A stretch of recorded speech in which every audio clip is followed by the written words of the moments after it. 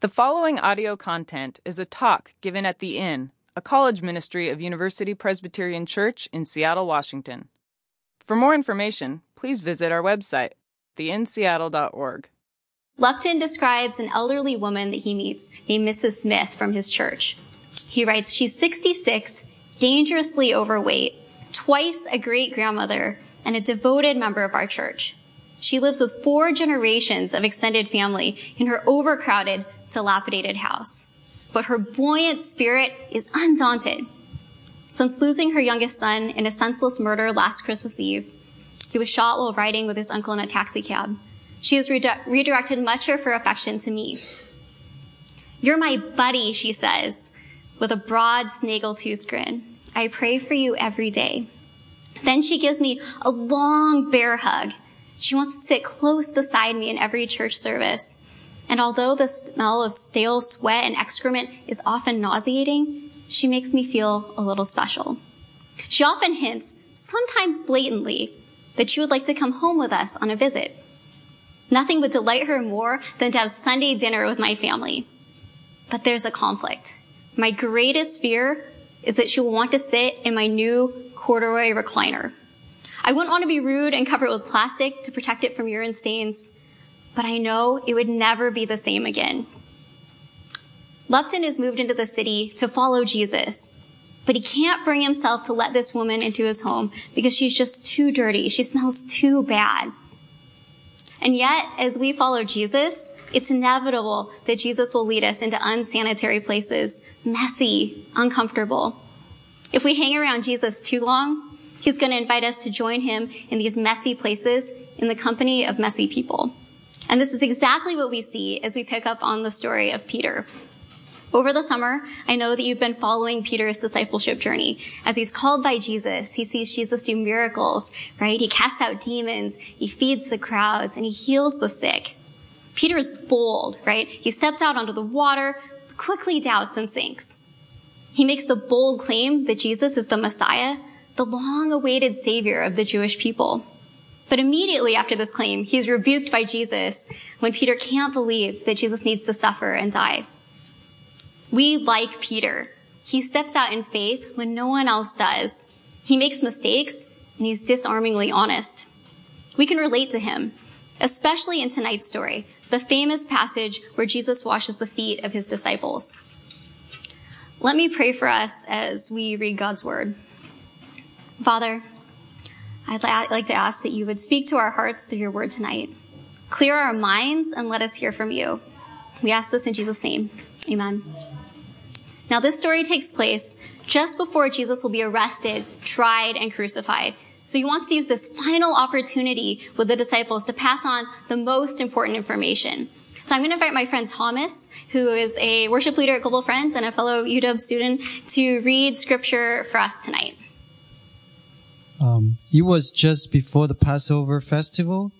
Jesus knew that the hour had come for him to leave this world and go to the Father.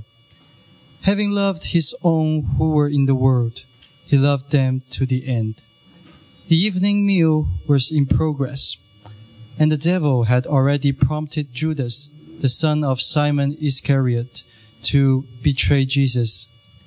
Jesus knew that the Father had put all things under his power, and that he had come from God and was returning to God. So he got up from the meal, took off his outer clothing, and wrapped a towel around his waist. After that, he poured water into a basin and began to wash his disciples' feet, drying them with the towel that was wrapped around him. This action would have been unthinkable in their culture.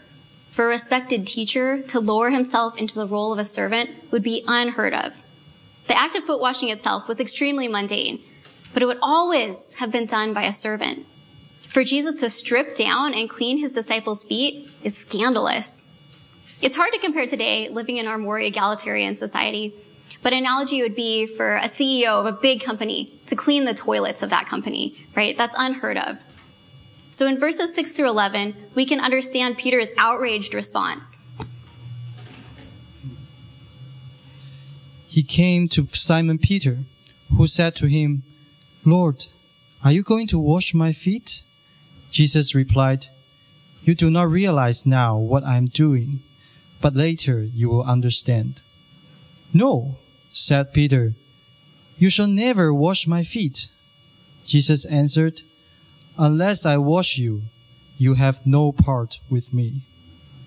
"Then, Lord," Simon Peter replied, "not just my feet, but my hands and my head as well." Jesus answered, "Those who have had a bath need only to wash their feet. Their whole body is clean. And you are clean, though not every one of you." For he knew who was going to betray him, and that was why he said not everyone was clean. So when Jesus comes around to wash Peter's feet, Peter responds, "No way." Peter respects Jesus way too much to let him humiliate himself in this way. This response tells us a lot about who Peter thinks that Jesus is. Peter, in many ways, gets Jesus. He understands that he's the Messiah, the anointed one predicted in Scripture, who has come from God to make things right in the world. But all along, Peter is expecting a victorious king, a military hero who will unify the Jewish people and free them from Roman oppression. This makes a lot of sense. What doesn't make sense is a Messiah who will be a suffering servant, who is fully God, but born into the world to identify with all human suffering and sin and shame. This is the mystery of the incarnation. Now, incarnation is one of those churchy sounding words, but it's critical to understand. Incarnation means God with us. The incarnation means that God chose to be enfleshed, to lower himself and come alongside us. Jesus, lowering himself to the ground to wash the feet of the disciples, that's an image that helps us understand the incarnation. Don't you love that about Jesus? When I hear this story, there's something about it that's so compelling. It's beautiful. Peter's next response tells us a lot about how Peter understands himself. If Jesus is offering cleansing, Peter wants to make sure that Jesus makes him fully clean. Through this interaction, I think we see Peter's hope that if Jesus washes me, I'll be made right, and then I'm all set. He wants to make sure that he's doing everything right. He's concerned with his sin and his imperfection, and he wants to make sure that everything is in place so that he can follow Jesus correctly. Yet Jesus makes it clear that the foot washing is not what will cleanse Peter. Peter has already been cleansed through his relationship with Jesus and his trust in him. As Jesus continues to teach his disciples, he puts it another way in John 15:3. He says, "You are already made clean by the word which I have spoken to you. Abide in me, and I in you." So Jesus isn't washing their feet to save them from their sins, and he isn't trying to institute some new ritual of cleansing. The disciples are already cleansed through their relationship with Jesus. So then what is Jesus trying to do here? I think that the action of washing the disciples' feet flowed out of the very heart and nature of Jesus. Jesus saw that they were coming into dinner and that the disciples' feet hadn't been washed. Because Jesus had a relationship with the disciples, they spent all their time together. Jesus knew their needs. Jesus quickly stepped into this place of need, a place where he could serve, even though it was a humble role beneath his station as a rabbi. He was able to do this because he knew who he was. He knew that the Father, the God of the universe, had given all things into his hands, and that he had come from God and was going back to God. From this perspective, looking important to the world or maintaining his honor and dignity as a respected leader didn't mean much at all. What did matter was love. He loved his disciples. He cared intimately for each of them and was willing to touch the dirtiest places in their lives. It's only when we know that we are deeply, deeply loved by God, apart from anything that we ever do, that we can freely choose to follow Jesus into the messy places in our world. I love how Henry Nouwen reflects on the incarnation. Henry Nouwen was a 20th century Dutch Catholic priest and theologian who spent many years working with the mentally and physically handicapped. Nouwen critiqued the desire that he saw in Western society towards upward mobility. He looked at Jesus, who didn't grasp power, but gave up power to identify with the people that he loved.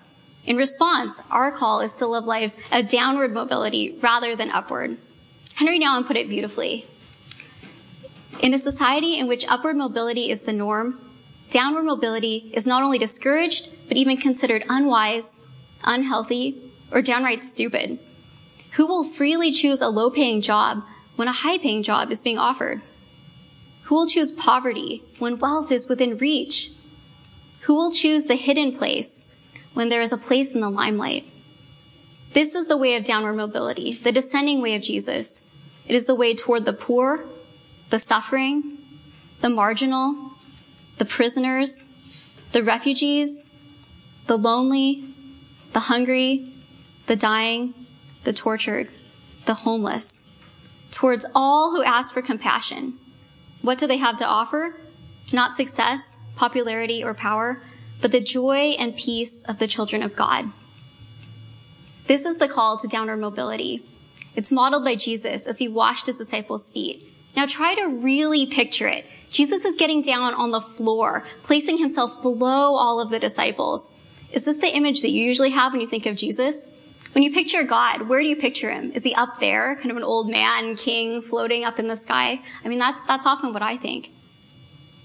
But one of the last memories that the disciples would have of Jesus before he died was Jesus lowering himself, dirtying his hands on their filthy feet.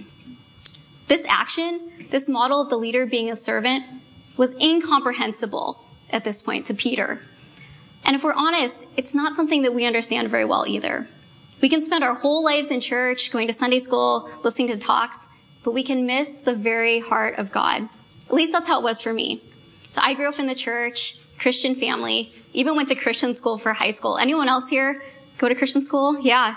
You survived. My life was good, right? It was middle class, comfortable. I did well in school, got accepted into a good college. And at 18, my life was going really well. I had a dream. You might think this is a funny dream, but I had a dream of becoming a professor of classics one day, preferably at an Ivy League campus where I could spend my days surrounded by beautiful old books in a Harry Potter-esque library, absorbed in the ancient world, spending as little time in reality as possible. I wanted a clean, tidy environment to surround myself in a world that I could make sense of. So here's a fun fact about me. I was an absolute clean freak growing up. As an only child of an only child, my Japanese grandmother would follow me around carrying wet wipes and cleaning every surface that I would come in contact with, which is why I think I have a lot of allergies now. But that aside, I adopted this practice for myself. And in my elementary school lunches, I would carry wet wipes and clean the seat and clean the table. This was a weird thing to do. And it didn't help that my dad was a doctor, and he would come home from conferences telling us about the latest flesh-eating diseases. I wouldn't even stick a toe in a hot tub for years. Hot tubs are festering pools of disease. I'm just trying to warn you. There's something living in there that can actually eat your flesh. It's something out of a horror movie. So if you take nothing else away from this talk, please, I've warned you, stay away from hot tubs. So here I was, coming into college with my perfect life plan, several bottles of hand sanitizer, and a plan to live in the library. Sure, I wanted to follow Jesus, and I assumed that following Jesus would even give me an extra edge on doing well in my classes and living a successful life. I had the benefit of being able to pray before an exam, and God would help me do better on it. At that point in my life, looking back, I realized that I thought that my dreams for what I thought would be a successful, meaningful life were God's dreams. Like Peter, I looked to a Messiah that I thought would bring about all of my hopes and dreams, not a suffering servant who calls us to imitate him. It took a life-changing event for this view to change. At the end of my freshman year, I took a risk and decided to go on a 2-week urban mission trip to inner city Portland, one of the roughest neighborhoods in the entire country. No, that's not true. But for me, that was a huge step out of my comfort zone, right? Going to Portland. I signed up for 2 weeks of service among the poor, volunteering to clean the homes of the elderly and to work with at-risk youth in an after-school program. Actually, I didn't really even want to go. The urban project didn't sound appealing to me at all, and I had no plan to attend. I told my friends, that's just not my thing. God doesn't call me to that sort of thing. Until a guy that I had a big crush on signed up, and suddenly I felt God's call. Amazing how that works, right? I think some of you have been there. So now up here is a photo of me in college, along with some of my friends on this mission trip. You can tell we had a lot of style. You might not even be able to tell who I am. It's fuzzy and I look a little different, but that's me right there with the P for Polly on the front of my shirt. You should feel really proud that I'm showing this to you, because this is not a picture I want to show to a lot of people. So on the first day there, the project director asked each of us to share why we were there. I scrambled to think of an answer because I didn't think that revealing my crush to the entire group was a good idea. When everyone was looking at me, expecting an answer, I said the first thing that came to my mind: I want to be braver.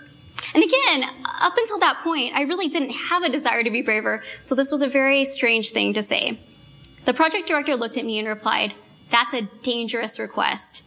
If you ask God for courage, He's going to take you out of your comfort zone." And sure enough, those next 2 weeks were the roughest of my life. The first day out serving in the community, my team was sent to the home of an elderly woman. We were there to clean her dilapidated house and to encourage her with our presence. As we approached the house, I noticed a slightly off smell. When we came inside, the woman was warm and welcoming and so grateful that we were there. I also noticed that the foul smell was getting a little bit stronger.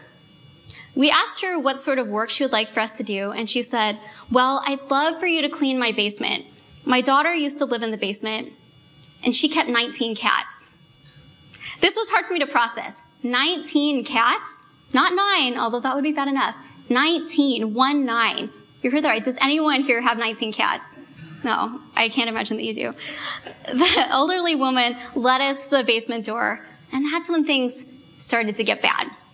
She opened the door, and the most terrible smell I have ever smelled washed over me. Apparently, the woman's daughter had not cleaned up after her cat's waste. And when we walked down into the basement, there were snowdrifts of dried cat poop in the entire basement. I kid you not, there were drifts that went up past my knees. Now, I have no idea how the daughter could possibly have lived in this filth, and it's horrifying to think of the grandma who was breathing in the scent of this waste every single day. So there I was, with some rubber gloves, a shovel, some plastic bags, trying to shovel up dried cat poop. All because I had a crush on a guy. Looking back, I think that this was not a safe condition. I'm pretty sure that it's not healthy to breathe in fumes of that quantity of cat feces. But it never crossed our minds that we could refuse to help this woman. She was living over it. We had to get it out. But I couldn't take it for long. I have a sensitive stomach and a strong gag reflex. About half an hour into this, my worst nightmare happened. I couldn't take the smell anymore. And I vomited right there on the floor in front of all of these other students from schools around the country that I barely knew. I was so this is like the most embarrassing thing that I could imagine. I guess at least we had a lot of supplies to clean it up, but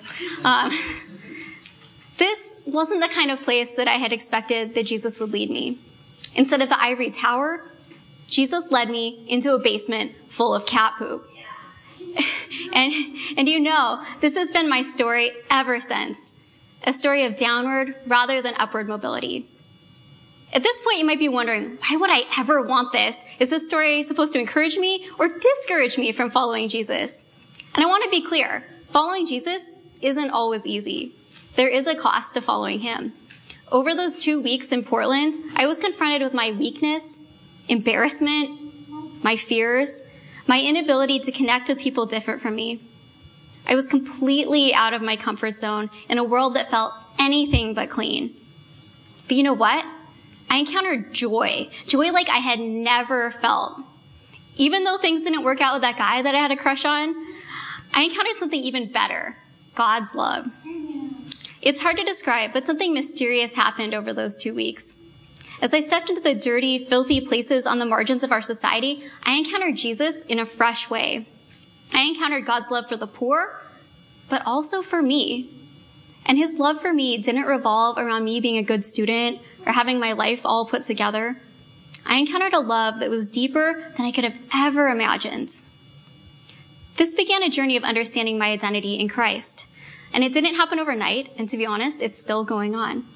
But out of this new identity, I realized I had the strength to love in ways that I never imagined. I had the strength to give up my need for cleanliness and control. Just like Peter, somehow I found myself being brave, one step at a time, as Jesus called me. By the time I graduated, I no longer had the dream of being a professor. God called me into urban ministry, and I had the privilege of working with college students and helping them encounter God in the city like I had as a student. It was rough. I didn't make much money. I worked several part-time jobs, one at an elementary school where many of the children were living below the poverty level and had experienced homelessness. One day, there was a shooting right out in front of the school, and the windows of the school had to be covered with butcher paper so that the kids couldn't see the police and the chalk outlines of the people who had been killed. This was the reality in that neighborhood. The freshman me would never have imagined that I could be brave enough to live in this world. But that's the power of Jesus. So now let's come back to Peter's story.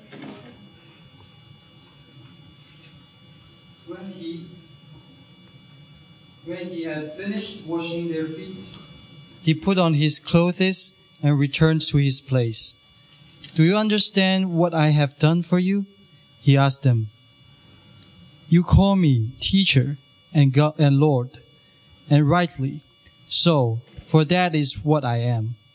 Now that I, your Lord and teacher, have washed your feet, you also should wash one another's feet. I have set you an example that you should do as I have done for you. Very truly I tell you, no servant is greater than his master, nor is a messenger greater than the one who sent him. Now that you know these things, you will be blessed if you do them."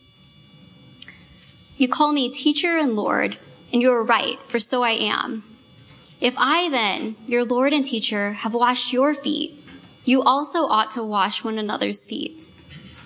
This is the command that Jesus gives to Peter and the disciples. Jesus is not saying, this is what you need to do to be saved. We could give up all of our possessions, give all of our money to the poor, but if we do it without love, it means nothing. Jesus is inviting his disciples to come along with him, to join in his work of service and love. He's calling them to come join him in the places where he has already gone. This is a gift to his disciples, and it's a gift to us. Jesus said, "Blessed are you if you do them." Now let's go back to Mr. Lupton's corduroy chair. If you were wondering if Mrs. Smith ever was invited to sit on that treasured corduroy chair, good news, she was. Lupton shares, "We did finally invite Mrs. Smith to have Sunday dinner in our home. And she did just as I feared she would. She went straight for my corduroy recliner. And it has never been the same. In fact, Mrs. Smith even joined a Bible study in our home the next week. Every Wednesday evening, she headed right to the chair. She even referred to it as her chair. I thank God for Mrs. Smith and the conflict she brings in me. In her, more clearly than in Sunday school lessons or sermons, I encounter the Christ of Scripture. It was a blessing for Robert Lupton and his family to invite Mrs. Smith into their home. And it's a blessing to get your hands dirty with Jesus. Jesus is offering us the same invitation that he gave Peter. Come follow me. Do you want to know my heart? It's with the poor, the marginalized, the lost, and that includes you. Stick with me, and I'll take you into messy places that you never wanted to go. But you will have the blessing of being with me and the joy of participating in my healing work in the world. Come follow me. Now I'd like for us to take a few minutes for reflection, first silently and then with a partner. Take some time to let God speak to you and what he wants to say in this. And so there's a slide up here with a couple of reflection questions. And the first one is, how do you sense Jesus is calling you to wash one another's feet and enter into the dirty places in our world? And this could be something that seems small, right? It was cat poop for me, but what is it for you? Maybe it's having a conversation with a roommate that you didn't want to have, doing a chore around the house that no one wants to do, or maybe it's getting involved in matters and causes that your friends care about, or that communities, marginalized communities in our neighborhood care about, right? There's a lot that Jesus could be saying to you. And the second question is, what are the chairs in your life that you don't want other people to touch? Or another way of putting it, what might stop you from following this call to messy places and messy people? So I'll give you a couple minutes, reflect on it, pray, and then when you're ready, grab a partner and share with them. And then I'll bring us back in a couple of minutes and pray to close us.